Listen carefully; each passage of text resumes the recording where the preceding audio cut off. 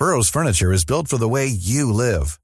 From ensuring easy assembly and disassembly to honoring highly requested new colors for their award-winning seating, they always have their customers in mind. Their modular seating is made out of durable materials to last and grow with you.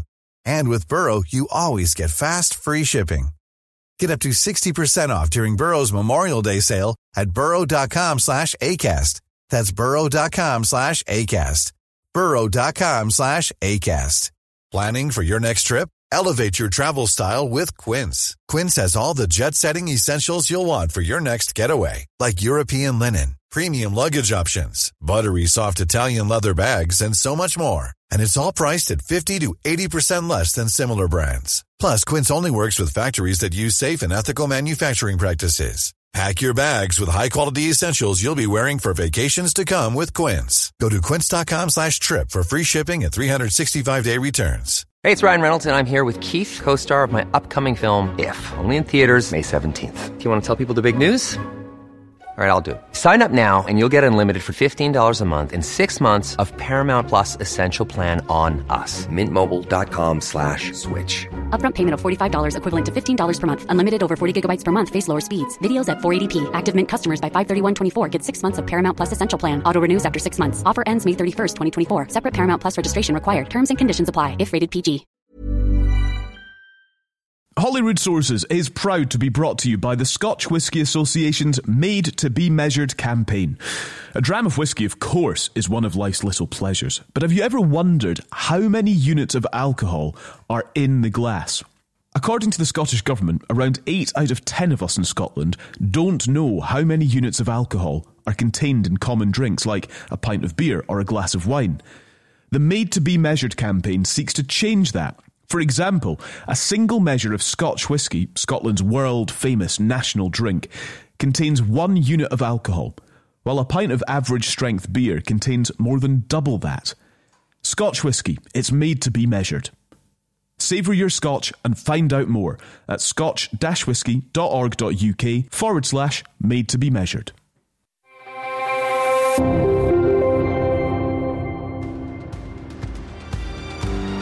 We're not opposed to any new oil and gas, but feel that it has to be passing much more stringent climate compatibility checkpoints. Hello and welcome to Holyrood Sources. I'm Callum MacDonald. We're recording on Wednesday the 27th of September. Thank you for being there. Thank you for finding us. If you are new, make sure you follow the podcast so you never miss an episode again. You can follow for free or you can subscribe on Apple or on Acast for $4.99 a month and you will not hear an advert. You will, however, still hear Jeff Aberdeen, who was Chief of Staff to Alex Salmond when he was First Minister. Hello, Jeff. Good morning. And before we continue, I do want attention drawn to my T-shirt today, which, despite Aberdeen's indifferent start to the season, it proudly shows the European Cup Winners' Cup final 1983 when we beat Real Madrid. And just for those who support other teams on this call, Aberdeen remains the only club to win 2 European trophies. And on that basis, the best team in Scotland. Right. Well, there we are. We're off to a flying start. Let's say hello to Andy McKeever as well. Well, this is going to be a fun podcast. All right. Who was Director of Communications for the Scottish Conservatives. What football team do you support, Andy? Well, I am a Rangers fan. My father is from Stornoway, and in the old days, everybody from Stornoway was a Rangers fan. So I'm a Rangers fan, and we still do get to European finals. Unfortunately, we just lose them all. But Jeff is right. Aberdeen are the only team to have won 2 European finals. It was a twice in a generation event, unlike other things that we've been discussing of late. Oh no! Right, I'm moving us on extremely quickly. Everyone's getting along very, very well. I just want to reinforce that, listeners. It's all good on Holyrood Sources. Right, we will introduce our guest in the next few minutes as well, who is Andy Wightman, who was a Scottish Green Party MSP from 2016 to 2020. So Andy's on the podcast shortly.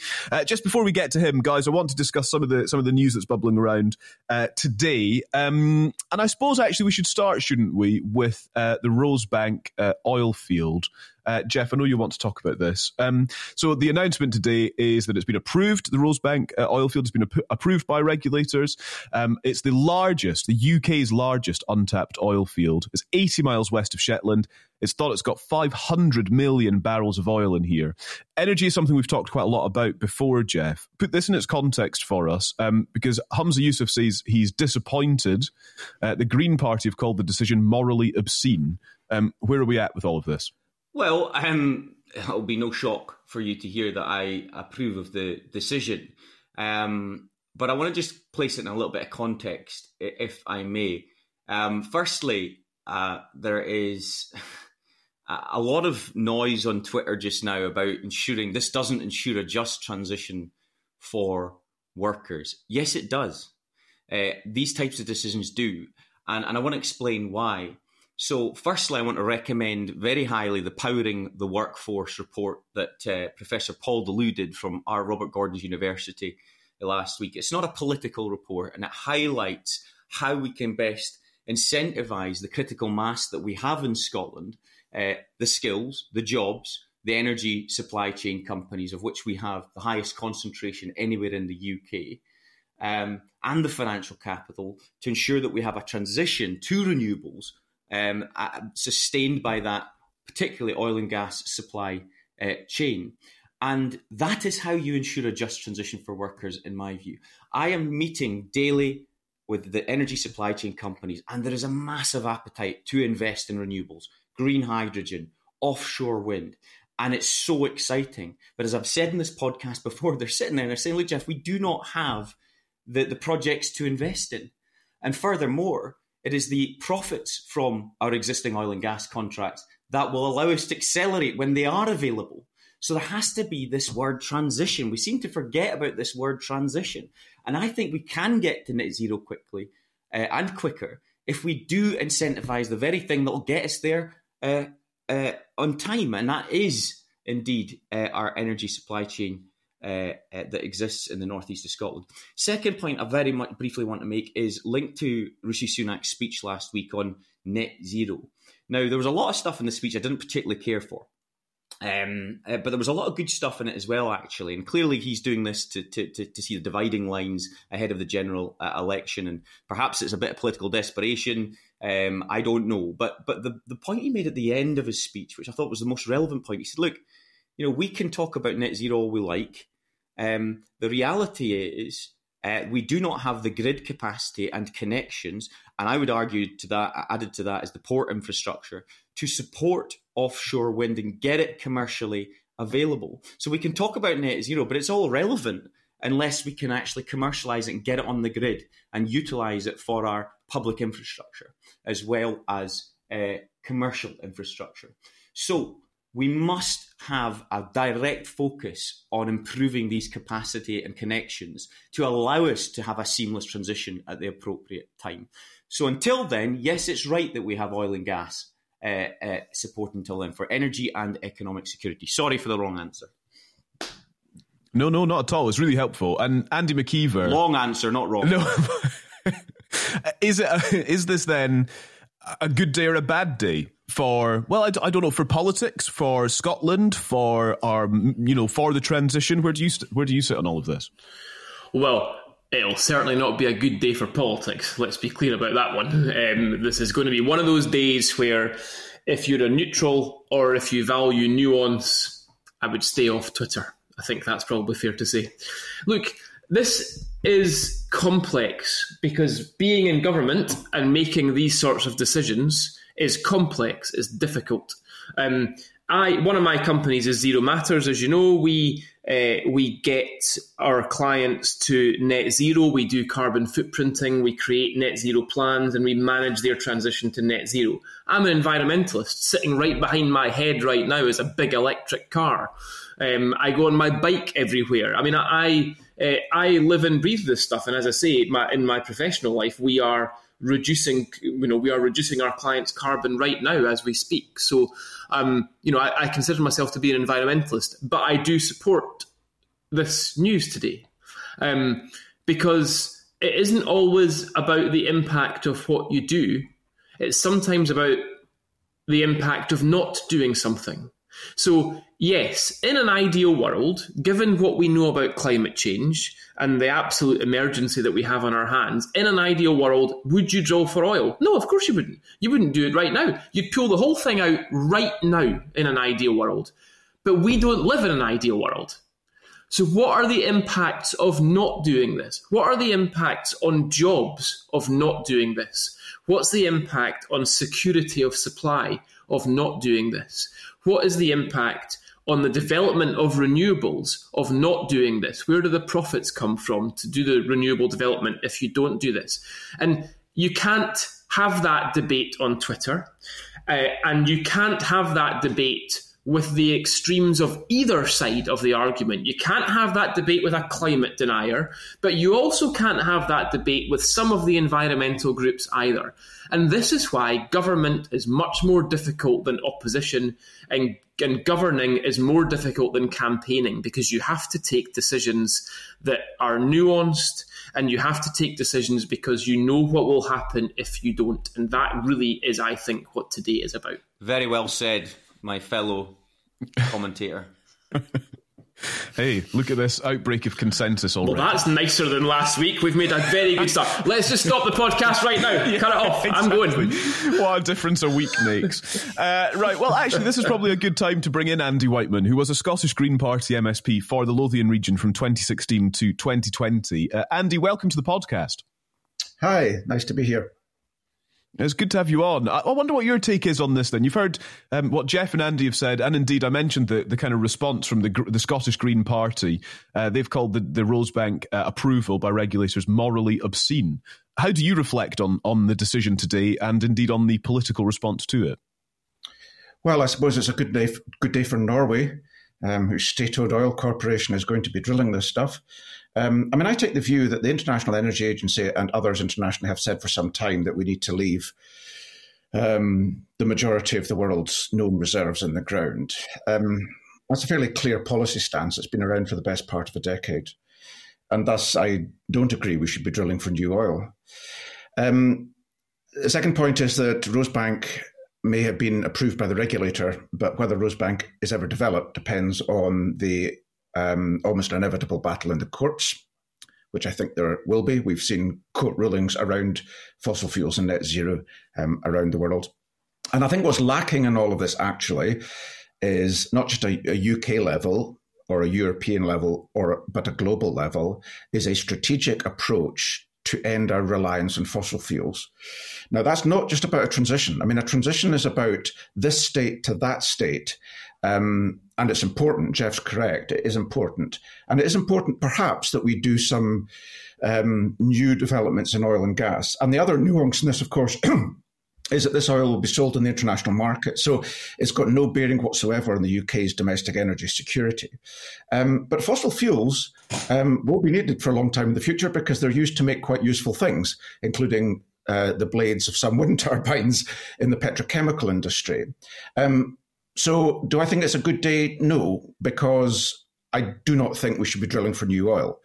Now, if we had a proper transition, and that's just not about jobs and technology, that's about setting a clear pathway to reduce our reliance on fossil fuels, it may be that Rosebank could fit in that. But in the absence of that, it's very, very hard to say. And therefore, my default position is no new oil drilling. Yeah. See, if I may come in, Andy, I thought very considered comments. You and I won't agree necessarily on all of these things, obviously, but I want to touch on something that both you and Andy said, and it's this kind of identity that we've kind of failed to assume in our policy making about a proper route map, about what transition really is. And my fear, and I'm hearing this quite a lot, and it's just rumours just now, is that with offshore wind, we are going to see significant delays with some of the ScotWind projects that were announced. And that's perhaps inevitable because one of the things we're facing is a lack of steel manufacturing for the turbines. You mentioned the petrochemicals earlier on, but we don't have the high-value manufacturing around that just yet in place. But as I mentioned earlier, we also don't have the port infrastructure to deal with the sheer capacity of what's coming, and also port optimization. So we've got these wonderful existing ports, which, as I say, I think need to be expanded. But they don't have optimization in terms of which part of this industry that they're going to do. So you've got cable manufacturing, you've got moorings and anchorings, you've got operations and maintenance.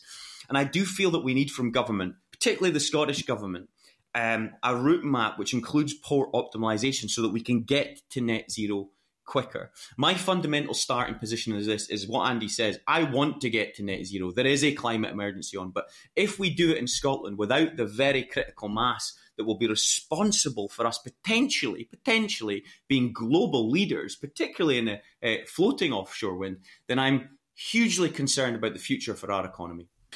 Really interesting thoughts on that. Andy, it's really interesting to speak to you on the podcast today. There's so much that we kind of want to cover.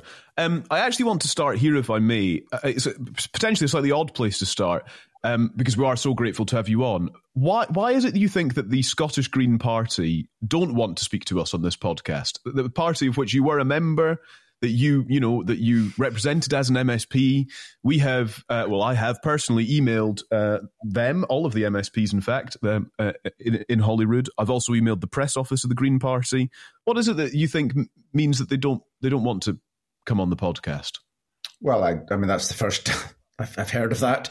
No, of course. But I guess basically what I'm asking is your take on the state of the Scottish Green Party today. Well, I mean, I have no idea why an elected legislator would not wish to appear at some stage on a podcast like this, which, in terms of the people presenting it, represents a range of political opinions. It's not gender balanced, sure. I can understand their reluctance perhaps to go on a highly pro-unionist podcast.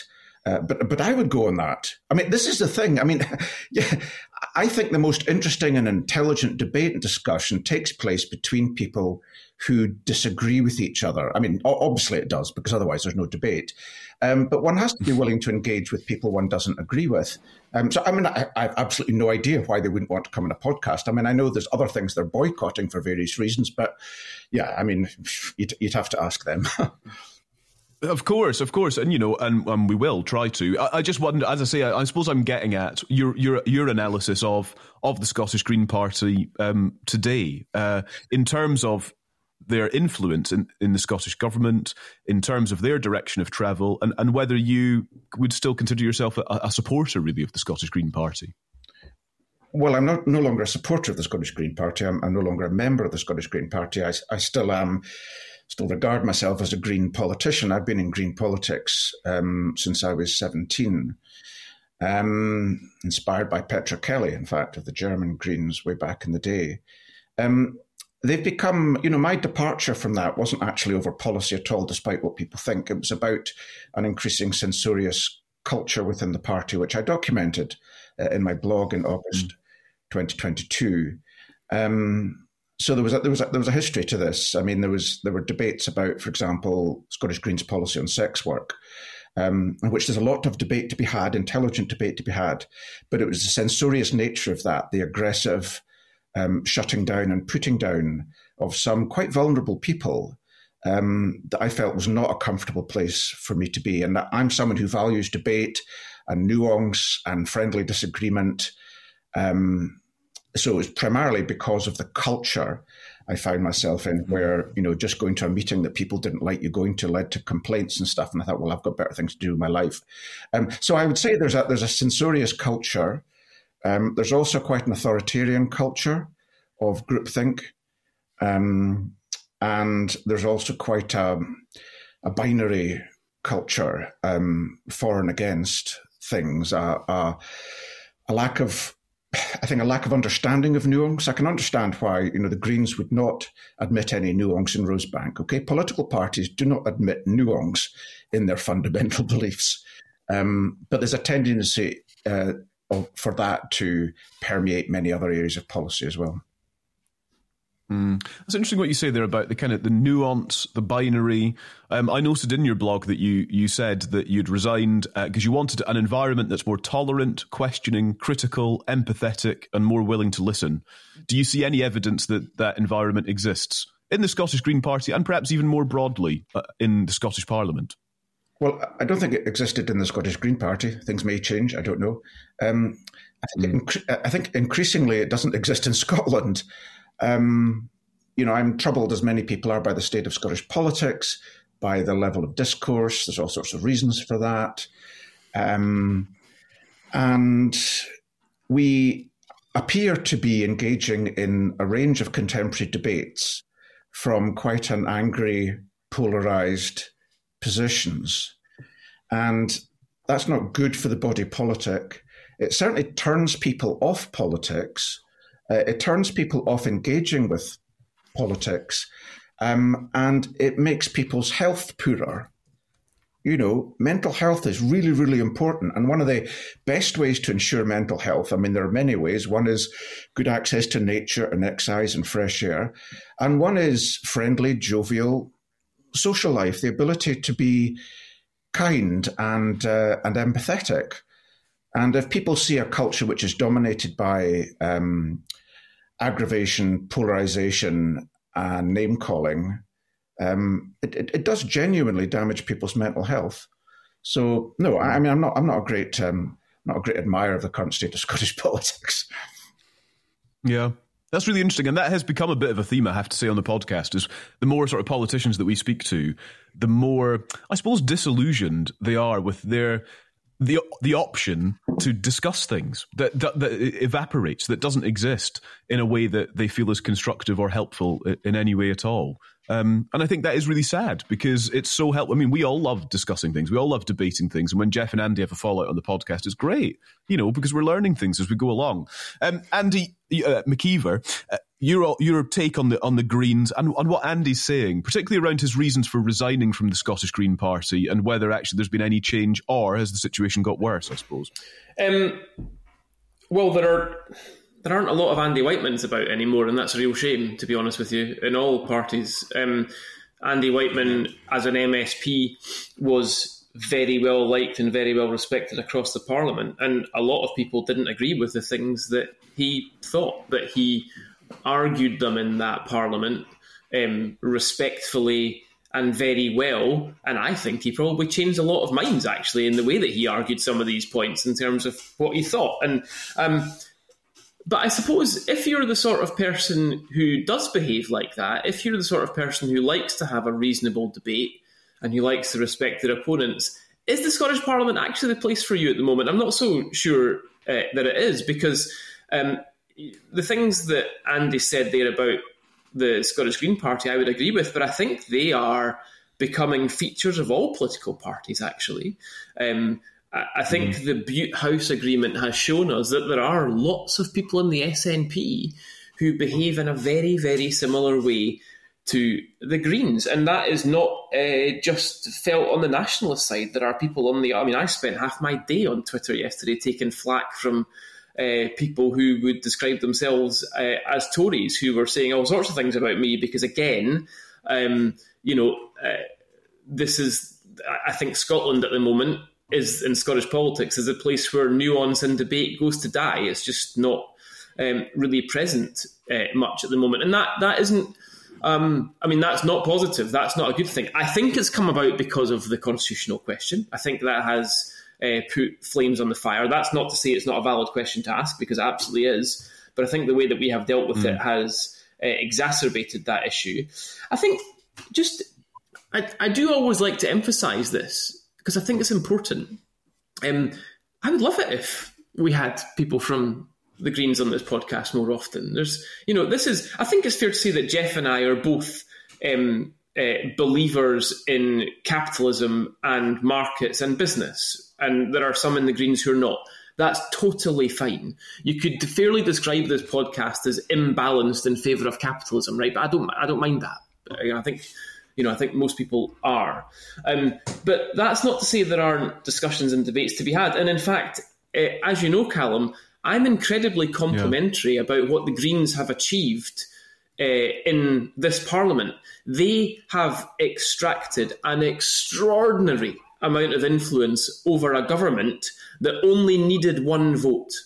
We'll look back on this and look at the Greens and say, boy, they did a brilliant job in that Parliament, because the influence they got over a party that only needed one vote was widespread, an effective veto on many, many areas.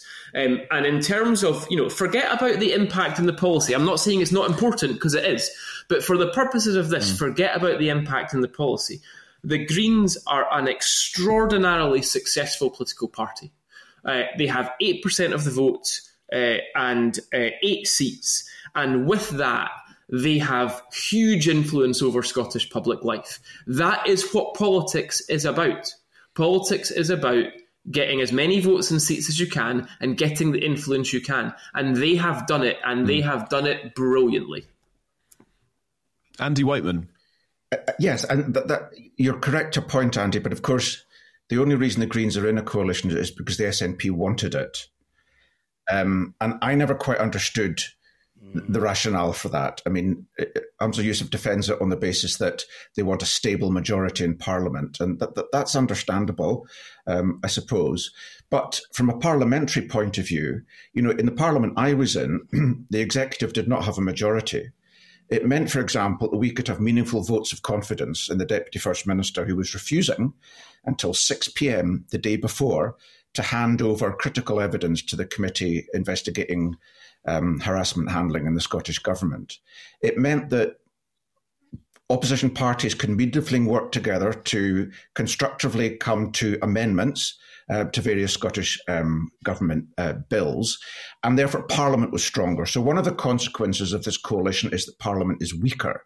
And it's weaker because Humza Yousaf wanted to be weaker. Can I just interject slightly? This is a really interesting discussion, and I've in my head the last sort of 5 minutes wondering how I'm going to get at this point I want to make. But Andy, you mentioned the word binary, and it stuck out to me so much because our politics is you're either one or the other. You're black or you're white just now. And I think that's so unhealthy. So I would imagine, I'm just guessing here, in the views of some Green politicians and potentially some in the SNP, they view me as a climate denier because I support our oil and gas industry for the reasons I outlined earlier on. Nothing could be further from the truth.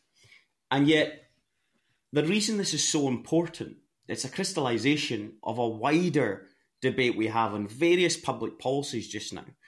I've never felt the people of Scotland are one thing or the other. I believe that the vast majority of us live in this grey area. We like parts of this on that side, and we like parts of that on the other side, and dislike as well. And Andy says it might be in the constitutional question that kind of led to this being catalysed in such a way. That might be the case. I'm not going to say definitively there were what my view is, because it could be part of that. But I reflect on my time in government personally, and I think I was a decent advisor because I was willing to say to ministers, senior ministers, including the First Minister, this is shite, guys. We sound stupid here. We need to change this. And the reason I wouldn't be a good politician is because I would still be that same person. I would hold those views. And I'd find it very, very difficult to just say, go along with the party line. And I feel that that is what's happening now. And we talk about Fergus Ewing, who faces a vote later on today by his party. Yes, I accept, and I think Fergus might, in his quieter moments, accept some of his rhetoric and his language has been quite out there, and it's difficult for there not to potentially be some sort of disciplinary procedures. But fundamentally, he's espousing his views that he thinks is detrimental to his constituents and indeed those businesses across Scotland. That's a good thing. We've got to find a way to have that accommodation in our politics again. Otherwise, I just fear if you're interested in going into politics, you're largely going to come from a political activist point of view, maybe be a councillor. This is my views. We are we, they are they, they're the enemy. And we don't actually get conducive, constructive politics or indeed policy making. And I do feel it's pretty damn bad just now. On Jeff's point, Andy, as I say, this is becoming a theme. And I reckon, I'd probably back Jeff on that most people live in grey areas, that they sort of like to make their minds up on things as they're going along. I just wonder what then is responsible for this atmosphere that is not constructive? Is it about the characters that are involved? Is it about some sort of structural thing at Holyrood that's making it difficult? What can we change to make this better? Oh, no, I'd spend podcasts on that. I mean, I don't know. I'm no expert, and I really don't want to spend time thinking about it. There are people qualified than me to do that. I mean, we have the general quality of politicians has been in slow, steady decline, I think. We also we live in quite a centralised country, so. I'm a strong proponent of very strong local government. The Scottish Parliament should be, a legislature and some important national executive functions, and that should be it. In fact, it does a lot of stuff that should and is in other countries done at the local level. I think we live in a world which is increasingly polarised and binary and stressful, not least because of the climate crisis. And economic shocks we've had, and the rise of populism on the left and the right. So there's a number of environmental and social factors that explain this, but the responsibility, the burden to resolve this ultimately rests on people in leadership roles and how they conduct themselves in public, and the extent to which they're willing to listen and be empathetic and be constructive and engage. And I think behaviours on the part of too many politicians are contributing significantly to this problem. We're in conversation with Andy Wightman, who was an MSP for the Scottish Green Party.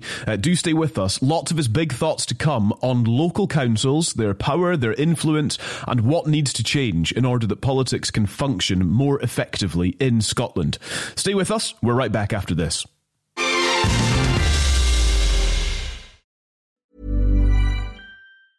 Burrow's furniture is built for the way you live. From ensuring easy assembly and disassembly to honoring highly requested new colors for their award-winning seating, they always have their customers in mind. Their modular seating is made out of durable materials to last and grow with you. And with Burrow, you always get fast, free shipping. Get up to 60% off during Burrow's Memorial Day sale at burrow.com/ACAST. That's burrow.com/ACAST. burrow.com/ACAST. Hey, it's Ryan Reynolds, and I'm here with Keith, co-star of my upcoming film, If, only in theaters May 17th. Do you want to tell people the big news? All right, I'll do it. Sign up now and you'll get unlimited for $15 a month and 6 months of Paramount Plus Essential Plan on us. MintMobile.com/switch. Upfront payment of $45 equivalent to $15 per month. Unlimited over 40 gigabytes per month. Face lower speeds. Videos at 480p. Active Mint customers by 531.24 get 6 months of Paramount Plus Essential Plan. Auto renews after 6 months. Offer ends May 31st, 2024. Separate Paramount Plus registration required. Terms and conditions apply if rated PG. Holyrood Sources is proud to be brought to you by the Scotch Whisky Association's Made to Be Measured campaign. Did you know that the recommended weekly limit of 14 units of alcohol equates to 5 pints of beer at average strength, or 1.5 bottles of wine, or 14 single measures of spirits? If you didn't know that, well, you're not alone, actually. The majority of people who choose to drink alcohol do not know how many units are contained in the most common drinks. Informed consumers, though, make more responsible choices, and so the Made to Be Measured campaign is supporting people across Scotland to understand more about the units in their glass.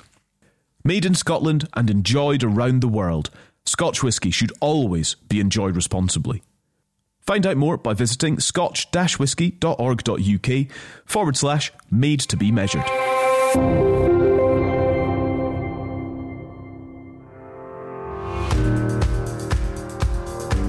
I mean, this is not going to be universally popular, but I do think that you can't move back to that sort of situation that we had. And I've been reflecting on it a bit recently because it's 10 years since David McLetchie died. And I remember in Bruce Crawford's resignation speech, he talked about David McLetchie and the relationship he had with him more than almost anybody else. And McLetchie was somebody who campaigned really heavily against the Scottish Parliament, really, really heavily. But when he got there, he became very protective of it and actually wanted to make it work and had good relationships across the board. And it shows that that sort of thing is achievable.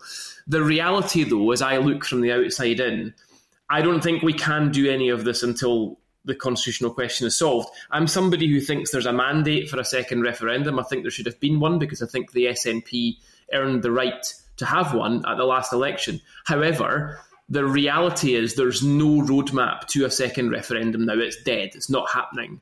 And because of that, I actually think the quickest way to move back to the sort of situation that we've talked about, where you can have more co-working, is if independence is not on the table. And it may not be on the table after 2026, because if there is a unionist majority in that parliament, which current polling suggests there will be, then the parties, I think, will effectively be forced into working together on issues not related to the Constitution. That might be a little bit optimistic, but I think and hope that is where we might get to after 2026. Andy, I know that you want to talk a bit about local government. You mentioned it, in fact, there as well. In terms of local government, local authorities in Scotland, do they have the freedom, the powers, the finances to act in the way that you think they should? No. I mean, devolution has been bad for local government. Yes, there have been reforms in the voting system. For example, we pay councillors now. That was an important reform. But by and large, the answer is no. It's why my member's bill I introduced was incorporating European Charter and Local Self-Government, which is an international treaty of the Council of Europe. It's kind of stuck in the Supreme Court. We know now it needs to be changed. But that's designed to give some quasi-constitutional protection to local government. It would, for example, I think, if it were enacted, have prevented the council tax freeze, which was a very good example of the executive telling local government what tax rates it should set. The executive has got no power to set the rate of council tax. That is a duty under law by local authorities to set the Band D rate. And if Theresa May or Boris Johnson or Keir Starmer or anyone else was to tell the Scottish government to freeze a tax, and if they didn't, the penalty would be a cut in their block grant, there would be rightful outrage. And yet that's what the council tax freeze was. We don't have local government. We have regional government. I live in Lochaber. Highland Council is massive. I went to Norway years and years ago for a conference, and I was sitting next to the chief executive of the local commune, and we were centralising fire and rescue and police at the time. And I asked him, in a commune of 2,500 people, how do you operate a fire brigade? Because you're responsible for fire and rescue. And he looked at me as if I was a bit stupid. He said, well, we cooperate, obviously. We can't afford a fire brigade of our own. So they cooperate all the way down to Lillehammer. And he said a new tunnel had been built, so the commune over the mountain was in their fire brigade now because appliances could get through the tunnel now quicker than they previously could. And this is what I call the Lego brick model of democracy. You have small enough units that are genuinely local and can hold significant powers. But for the obvious, more regional, more county-level functions, you cooperate. And they have a different Lego brick configuration for fire and rescue, a different Lego brick configuration for primary education, a different configuration for primary healthcare, etc. But at the end of the day, the buck stops with a council, members of which you meet in your local street, and incidentally, who, as I understand, are responsible for spending about half your income tax revenue. So it's that degree of accountability that's really, really important. And I think we're completely lacking that in Scotland. And you have the situation where ministers in Edinburgh are making micro decisions. I'm a strong advocate of land reform. When we introduced the community right to buy in 2003, I said, why do ministers have to decide whether a community in Wick should have consent to acquire an old waterworks from Scottish Water? That decision should be made actually not by Highland Council, but by a reconstituted Caithness District Council. These are decisions that are perfectly capable of being made locally. Big decisions are being made locally, and yet they're all made in St Andrew's House. And it's this, when the Cabinet Papers from 2007 were published, I was shocked, and I cited this in a Hollywood column recently, shocked to find that John Swinney at the time was seriously suggesting that if councils didn't agree to a council tax freeze, he would withdraw responsibility of education from them. I mean, that, you would not get away with that kind of politics in Germany. You'd be in front of the Constitutional Court because the rights of local government are protected under the Constitution. Anyway, there's a huge, big topic there, but I mean, I feel passionately about that, and I feel we miss this when we talk about democracy, when we talk about how we're governed. We're so infatuated with the constitutional question that we never think about the fact that all politics, as some politician, Harold Wilson, it was an American president, said, all politics is local. Mm. Do you agree with that, Jeff? Is all politics local? Have we removed an important local part of politics from Scotland? I could listen to Andy go on about this for some considerable time. I find this utterly fascinating. I suppose my reflections are, in my experience, there are some areas of policy and that I feel that shouldn't be carried out by local authorities, and I feel that they don't have the resources, either human or infrastructure, to support that. So one example is, I think a lot of local authorities, remember, we're a country of 5.5 million people with 32 local authorities. And we've got 32 local authorities, I'm guessing, I'm certainly with the ones I've worked with closely, have a unit that's hoping to attract inward investment. And, recently I was speaking to somebody who said, I'm meant to be doing this, but I have no experience in doing that. And yet they're stretched so thin that sometimes the job isn't done correctly. And what I was really attracted to what Andy was saying is thinking about, you mentioned the Caithness district and I was thinking about the old Grampian region council as well, and wondering how we can still have that close interpersonal local representation, but have perhaps that stage of decision making that speaks for a regional aspiration, and then you have the Holyrood administration above that. And I think there's something really in that in terms of how we move forward. I feel very sorry for a lot of the local authorities just now.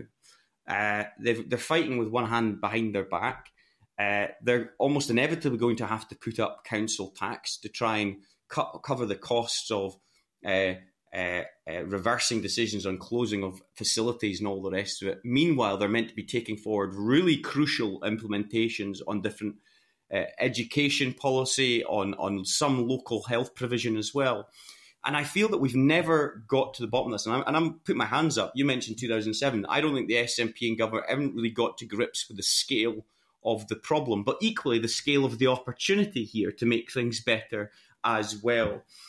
And I'm really struck about what Andy talks about, that very local, regional and national. And perhaps there's time now to look at that going forward. Else I do fear we're just going to be talking about cuts and to vital services forever and a day. I like Jeff. I think that Andy's extremely thoughtful on this issue, I have to say, and I think it's a big problem. I didn't vote. The only election I've ever not voted in was the last local authority elections. I didn't bother. I thought, you know what, there is absolutely no point. It is going to make no difference whatsoever who my local councillors are. And the main reason I didn't do it is that every single piece of literature that came through my door was about a national issue. Every single piece. It was about independence, or dare I say it, oil and gas or whatever. It's like, this has got nothing to do with this election at all. And I didn't want to indulge them by giving them my vote. I didn't want to encourage that sort of behaviour, because it's deeply damaging, and we can see the damage of all of it. We're a very centralised country. The reason that we had to battle so hard to get a Scottish Parliament is because we're a very centralised country. But as Andy said, devolution stopped in 1999, and in fact it became more centralised because Scottish governments of all colours have tried to pull as much power away from local authorities and into central government as they possibly could. Council tax, which is a major current issue because it's a consultation out. Of course, it's not really a consultation on local tax. It's a consultation on whether we should tinker with council tax bans, which is a complete waste of time. Council tax is an idiotic tax to have as your main local tax. Local authorities should all have the ability to have a large range of taxes, because different taxes will suit different local authorities. Some will benefit from an income tax, some will benefit from a sales tax, some would benefit more from a land value tax along the lines that Andy talks about. It depends where you are and how your area is structured. And again, politicians are petrified of talking about introducing a different layer of government or changing the structure of local government. The reality is there should be two different layers. There should be bigger regional type authorities which will do things like inward investment and will take charge of things like city region growth deals. And then there should be much smaller units on the ground. And all of these units should have a simple premise that they should raise the money they spend. That is what government at all levels should be about, from Holyrood to what would be more regional authorities to community-based authorities. If you want to spend the money, you raise the money. That is the job of government. And that's fiscal autonomy for the Scottish Parliament, but it's also financial autonomy for local authorities as well. The problem is, of course, and by the way, it has a psychological effect on people. That's why you get a situation where at First Minister's questions, somebody raises an issue because one of their constituents didn't get access to treatment at some local hospital. It's like, that's nothing to do with the First Minister. That shouldn't be anywhere near the First Minister's desk, and it shouldn't be getting raised at FMQ. But psychologically, we look to central government to solve all our problems, and it's because we know that at local level they don't actually have the power to do so. So can I ask, just before we bring Andy, I really want, obviously, Andy, your comments on this, Andy Wightman, that is, how do we get to this position? So we've identified the problem. I think we're almost in agreement and alignment broadly about the scale of the problem. How, particularly Andy Wightman, given that you've just come out of Parliament, how do we get to a position where this is even a consideration about reforming? I don't know, but partly because previous reforms have been highly political. But I'm also very struck there's a difference between Scotland and England here. I mean, I hosted a guest blog years and years ago looking at the 7 boroughs and the borders, Jedburgh, Selkirk, Hawick and places. And we looked at the history of all the Scottish boroughs, including Berwick, which is now in England, and the land they own and the assets they have. And these used to be very wealthy places with the remnants of that are their common good funds now and their common good lands. That's the remnants of it. Berwick has more land and more revenue than all of the other former Scottish borders boroughs put together. And the only difference between Berwick and all of the rest of them is Berwick is in England. Berwick still has a town council. Okay, so there's some important distinctions between what's happened in Scotland and what's happened in England that, I haven't really kind of looked into the history of that. The other reason, looking at a more continental level, is because we don't have a written constitution that would protect the local. And that has, by and large, it's a post-French Revolution thing, right? That the parishes become civil, the civil takes on powers. It's why in police in France, you still have police municipal. The person that's waving the traffic in a small French village is not someone from Police Scotland. It's a local police officer with local responsibilities to do local things. And actually, it's this demarcation of responsibility that's quite key. I made myself quite unpopular at times when I refused to take on casework to do with, for example, council housing. I said, that's not my responsibility.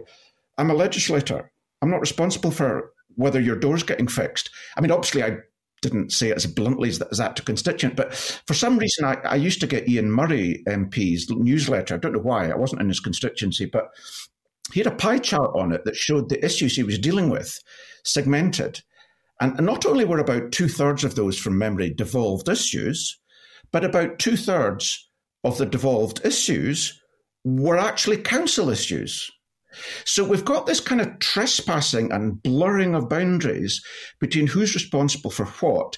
And the easy thing to do for a constituent with a complaint or an issue is just to escalate it up the tree, as Andy McKeever says, all the way to First Minister's questions. And I put my hand up. There'll have been times when I used the platform of First Minister's questions to raise an issue. And it does have a role in using an example to flag up that there is a policy issue. But only, I would like to think, only when there's a substantive policy issue, did I do that?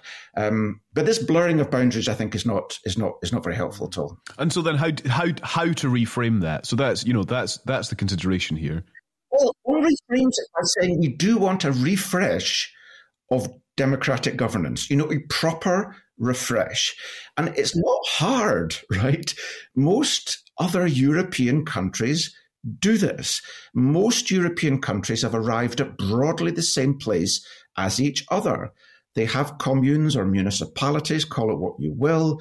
They have regions or counties, call it what you will. They have a national government, and they have a constitution which, to varying degrees, guarantees the role and the distinct responsibilities of the levels of government.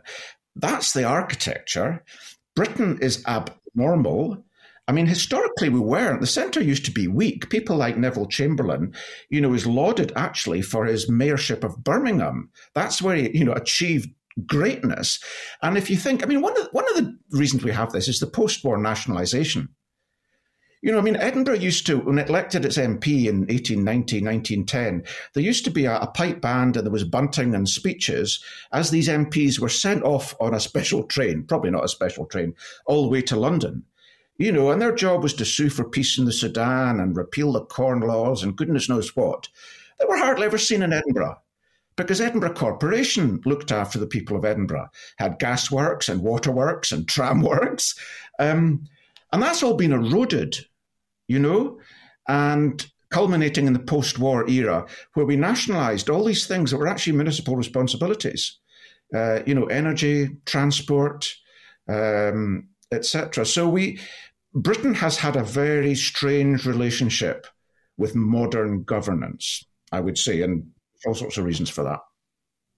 It's really interesting. That is thought-provoking, and actually it's a kind of bit of new territory for us to consider going forward from here as well, I suppose, the kind of local authority, how much authority they have and how this kind of restructure could kind of work. Thanks, Andy. Really, really nice to talk about that.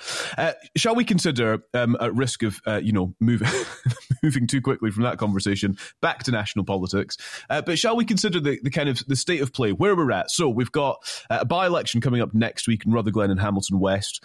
We've got a UK general election at some point by the end of next year. We've got a Scottish parliamentary election in a couple of years' time. In terms of this Scottish government, Andy Wightman, what is their record coming up to these electoral tests? How are the SNP, and from your point of view, how are the Scottish Greens in government performing? Well, it depends what you mean by, put aside the Greens for one moment, the SNP in government. They have been in government since 2007. And the natural law of politics is that a government that's in power that long, is on its way out. I genuinely and quite objectively think that in those past 2007, we're talking about 17 years, 16 years, there has been relatively little that's been genuinely transformational. It's hard to think.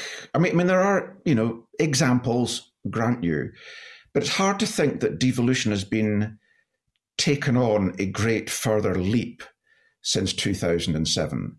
And it's difficult actually to compare the SNP's performance in government with previous performances because there was a lot to do between 1999, for the first one or two or perhaps three parliaments. I wrote my book, Ho in Scotland, in 1996, said we will never get to grips with the need for land reform, or whatever you thought of it.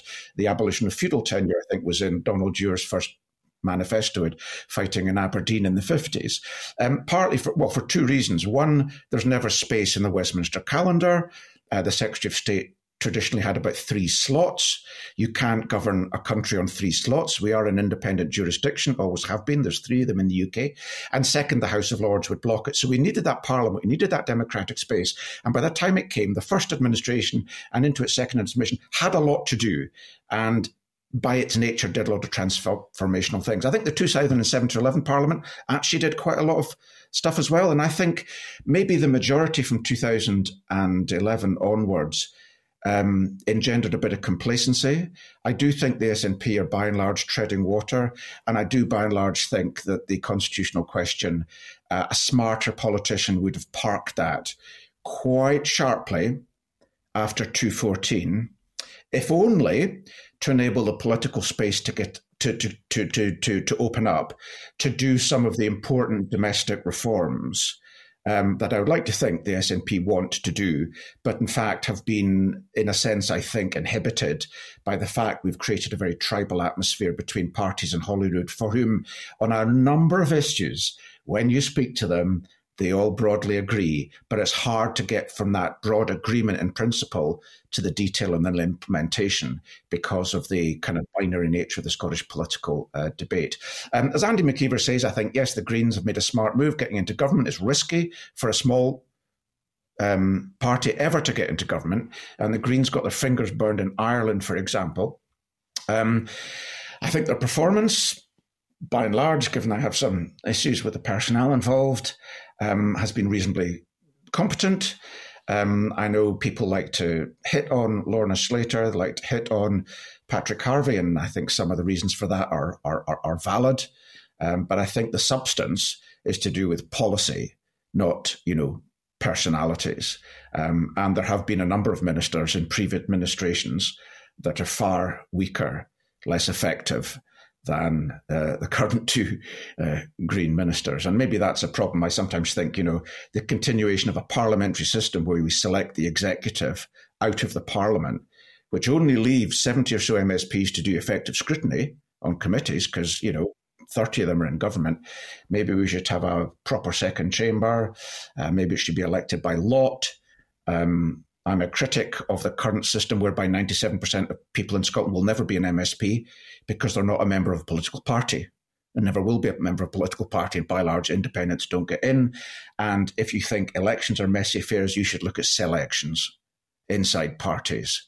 What a nightmare. The idea that you're actually getting the cream of these parties' talent is an utter nonsense. And of course, they end up in the ballot paper, and the list doesn't allow you to select between candidates. It's a closed list. So there's lots of, I think, very structural things we need to do to our governance to empower people, is the long and the short of it. Yeah. Well, I think that's interesting too, because devolution in the grand scheme of things is still quite young, and actually surely there can be an acceptance that things need to evolve and that structures need to change with the times. And that surely should be an advantage of actually having what is quite a powerful devolved parliament at Holyrood. But the problem is that the UK as an institution has not followed that. It has not followed through and said, look, this poses quite significant questions for devolved governance. And if you look at the current, standoff on gender recognition, on deposit return, if you look at the mess that is the Internal Market Act, that's an appalling piece of legislation. I mean, that was designed to replace the EU internal market. But the EU internal market functioned as an overarching set of rules governed by 27 or whatever it was, member states, with representations in a European legislature and with political representation in a Council of Ministers. The internal market has no such governing apparatus to govern the internal nature of it. So the UK really needs to wake up. And, what the more intelligent voices have in the past on the unionist side, said we do need to modernise UK governance. Otherwise, it may break. I don't think there's a risk of the UK breaking up now.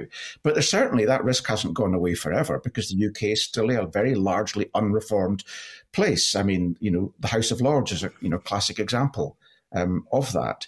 And the unwillingness of the UK really to embrace proper democratic reform, and the ad hoc nature of what we've got. Again, most European countries can tell us a lot of lessons. No European country has the kind of ad hoc governance that the UK has. Can I mean, Andy's really, really thought-provoking stuff, as has been touched on. I'm sitting and listening to you speak here, and you're undoubtedly a huge loss to our parliamentary politics. And so I suppose the natural question that flows from that is would you be tempted back to stand for elected politics? Would you be tempted back to support perhaps a quasi-government organisation to can pursue some of these ideas, pursue some of these priorities as you see them? Because it sounds to me that we kind of need you in there at some level. Well, I mean, as you know, Jeff, unless you're in the executive, your scope for influence is rather limited. because an MSP has got three jobs, I always thought. One is to pass laws, to be a legislator. The other is to hold the executive to account. And the other is to represent your constituents. And if you are just a backbencher, if you're not in government, yes, you can have a huge influence. I don't doubt that. You can actually potentially be quite transformative. But generally speaking, it's quite difficult. I'm not particularly tempted back to the party system. The idea of having to, I suppose I'm too independent-minded for that. I might stand as an independent again, but independents really don't get in. So, the answer, broadly speaking, is probably not. I did think when I was in there, 90% of the time I was dealing with quite important things, but they didn't really get me out of bed in the morning. Securing reforms in how we do debt recovery is really, really important, don't get me wrong. But I was never really excited by it, but I did the work, as I hope most MSPs do. And there's a 10% of the time where you're dealing with things, because much of what you're dealing with is determined by the government, because they're the ones that are making initiatives, introducing legislation most of the time. 10% of the time you're dealing with things that really do get you excited and you're passionately interested in, but you don't have the time. Yeah. You don't have the time to properly, deal with it unless you're super organised, etc. So I did for a lot of the time think I'd be far better outside here than in. Yeah.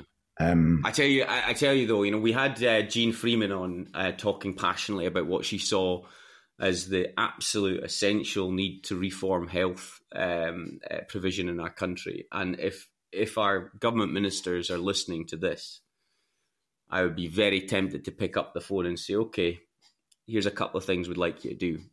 Because I don't think anyone would second guess that, given your thoughtfulness on that. Anyway, I really appreciate your contribution.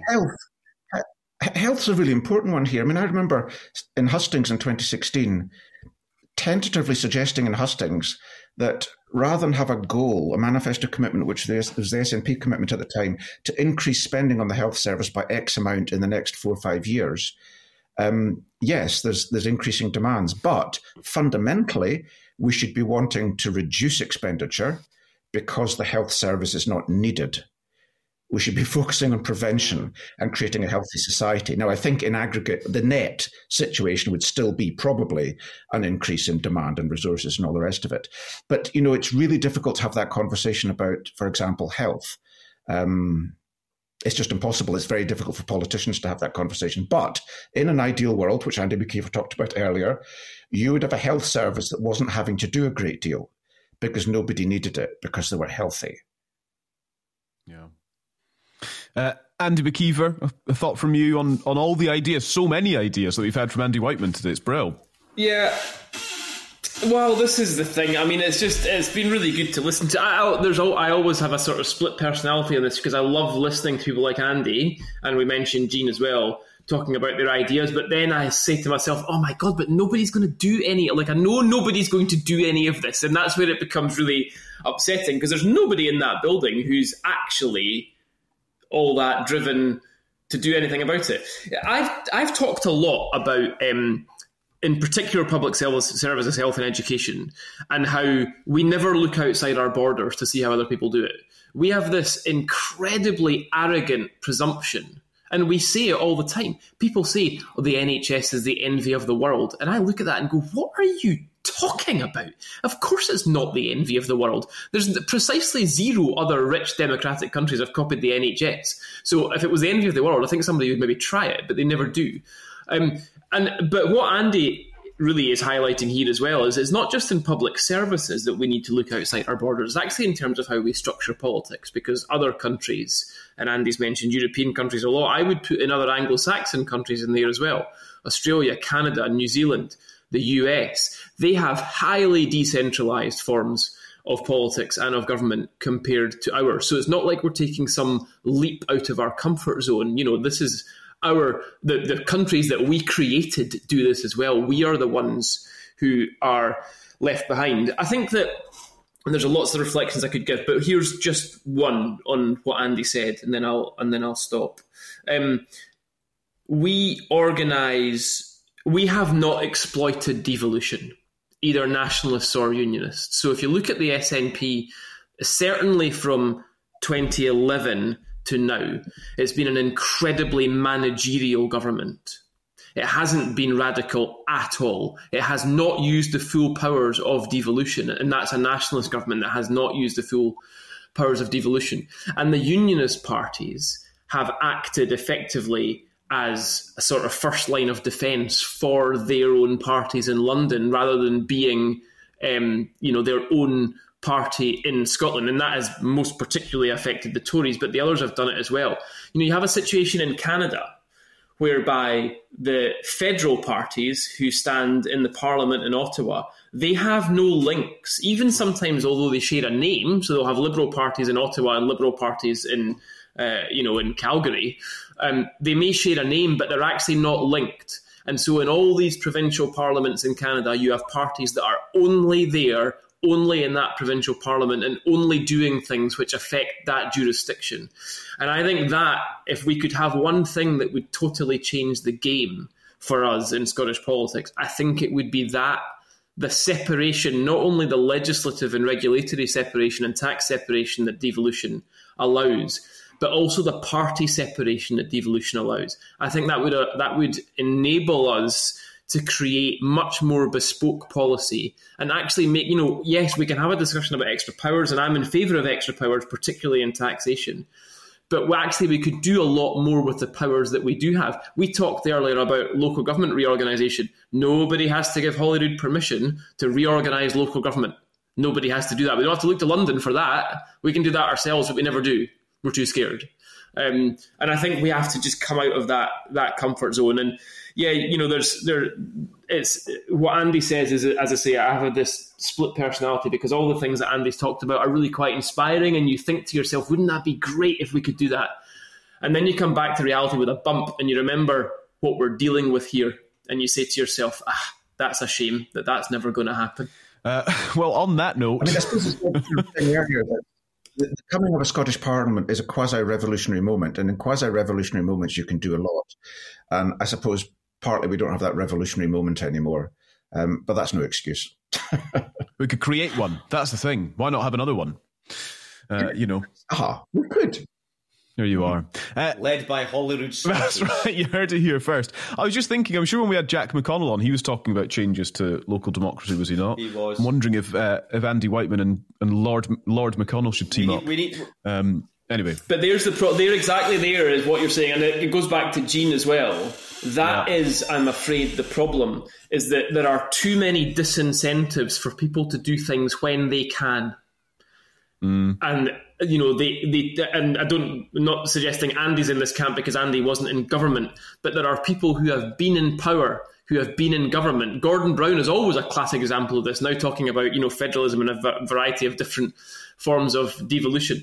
These people are too often talking about the things that should happen after they've had the power to do it. They could have done it at the time, and I find it intensely frustrating that they didn't. I know we've got to wind up, but Andy, but surely let's try and turn that into a positive and say we've got these individuals who've got important contributions to make, such as Andy Wightman, such as Gordon Brown, such as Jean Freeman. Surely it's not beyond the capability or the wherewithal of our current administrators or our current politicians to say, okay, let's get them onto some sort of independent group to try and advise on these important issues, give a close remit, a focused remit of where we need to see positive reform and do it. Because else I feel that we just continue in this spiral that we cover a lot in this podcast of mediocrity and then the blame game when the elections happen. So I do feel we need to try and remove some of this from frontline politics. And it's certainly a theme that we are touching on in almost every person we speak to on this podcast. Yeah, for sure. Andy Wightman, thank you so much. Thanks for taking so much time to leave us with so many big thoughts. It's really, really good to have you on. Thank you. Great. Thank you. Thanks. Been fantastic. Andy and Jeff, thank you, and to Andy Wightman as well. Thank you all for being here on Holyrood Sources. A reminder then that next week is the by-election in Rutherglen and Hamilton West. So with that in mind, we will not be here on Wednesday. The by-election is Thursday, but you can then anticipate and get excited for the post-match analysis with Jeff and Andy after the by-election result is known, after the parties have responded. Jeff and Andy will have their say. You can expect that in your podcast feed probably around dinner time on Friday evening after the by-election. So make sure you follow and subscribe. You'll get that episode next week, and we'll talk to you then.